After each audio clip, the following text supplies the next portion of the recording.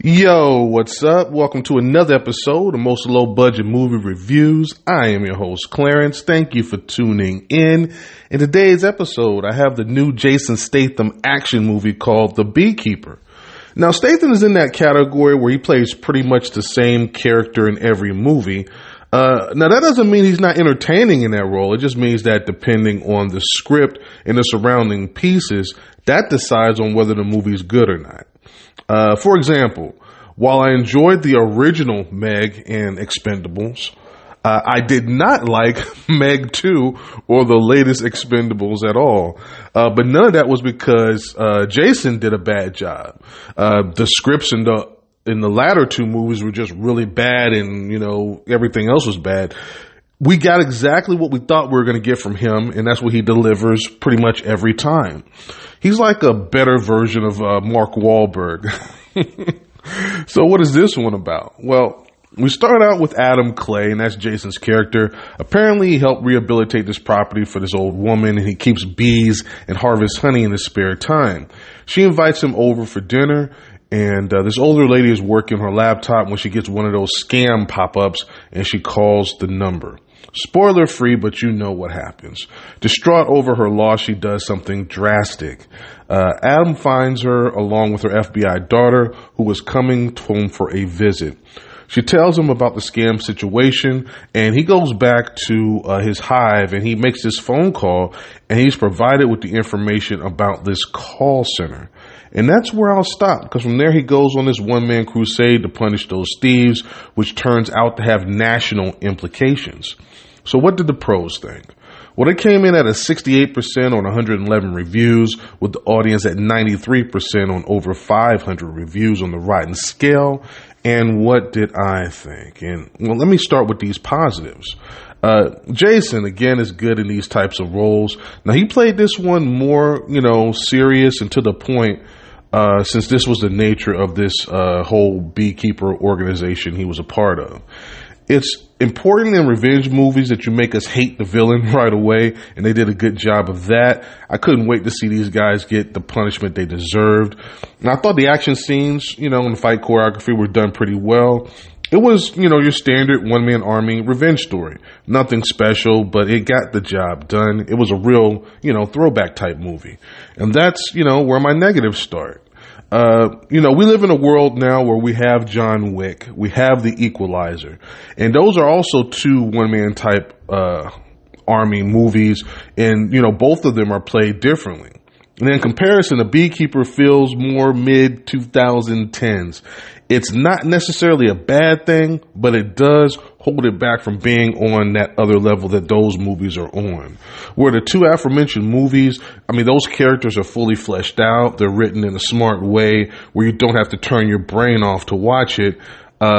With this one, even if you stop to think a little bit about what's going on, a lot of it just falls apart. Let me just throw some things out there. The way they play up this secret organization, it's like always in the shadows, always watching. They quietly are doing things off the grid and, making things happen. Now, with Adam's character, I do believe that. Even though he's retired, I can understand, okay, this is this secret organization. Even the FBI doesn't know about it. Even these other major government groups don't know about it. They just hear the whispers of it. I believe that when I see Adam's character.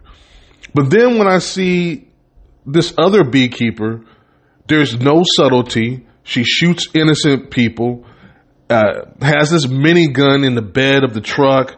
There's nothing subtle about any of it at all. And I don't see how a secret organization with agents that are this unhinged would remain secret for very long if they're out there just doing stuff like this. Adam becomes the most wanted man at one point. However, he walks into a party with the Secret Service in attendance with no disguise, and, no one recognizes him. He's just walking around amongst the party guests, and this is a spoiler free, but it has very important people there, and they're just oblivious to his presence. They also do play this whole Beekeeper thing too much. They randomly throw out these beehive facts and things and try to explain what he's doing. And I was like, okay, we get it. That's, there's no reason for her to be carrying around this beekeeping book and like reading it, and it was just way too on the nose for them to continue to do that. Again, that's something that was very early on in some action movies when they had some kind of theme that they wanted to run with. They often did stuff like this. The FBI parts with the investigation were pointless.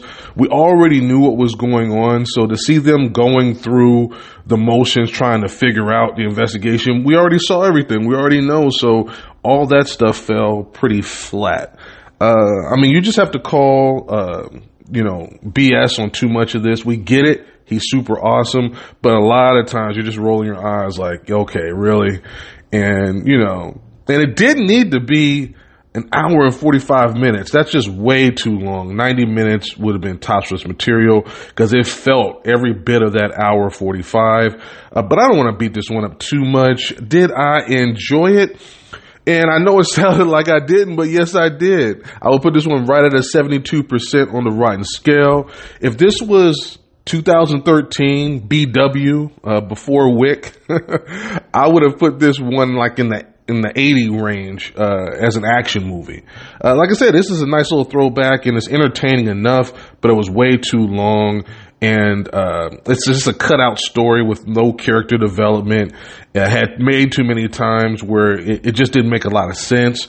But as just brainless fun, it gets the job done. A good popcorn movie, I like to call it. Just turn your brain off and you'll have a lot of fun with this one.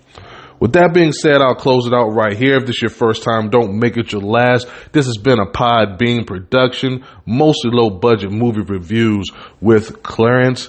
Thank you for the support. I appreciate it. And I actually just realized it is a 3-day weekend. I don't know how I forgot about it. So I might actually be able to do the other movie I was thinking about doing if I have the time. It's also football weekend, wild card weekend. So we'll see how the timing and all that stuff works out. But I might actually have another brand new review for you. But we will see. As I like to say, life happens. Thank you once again. I appreciate you guys, and I'll see you next time. Peace.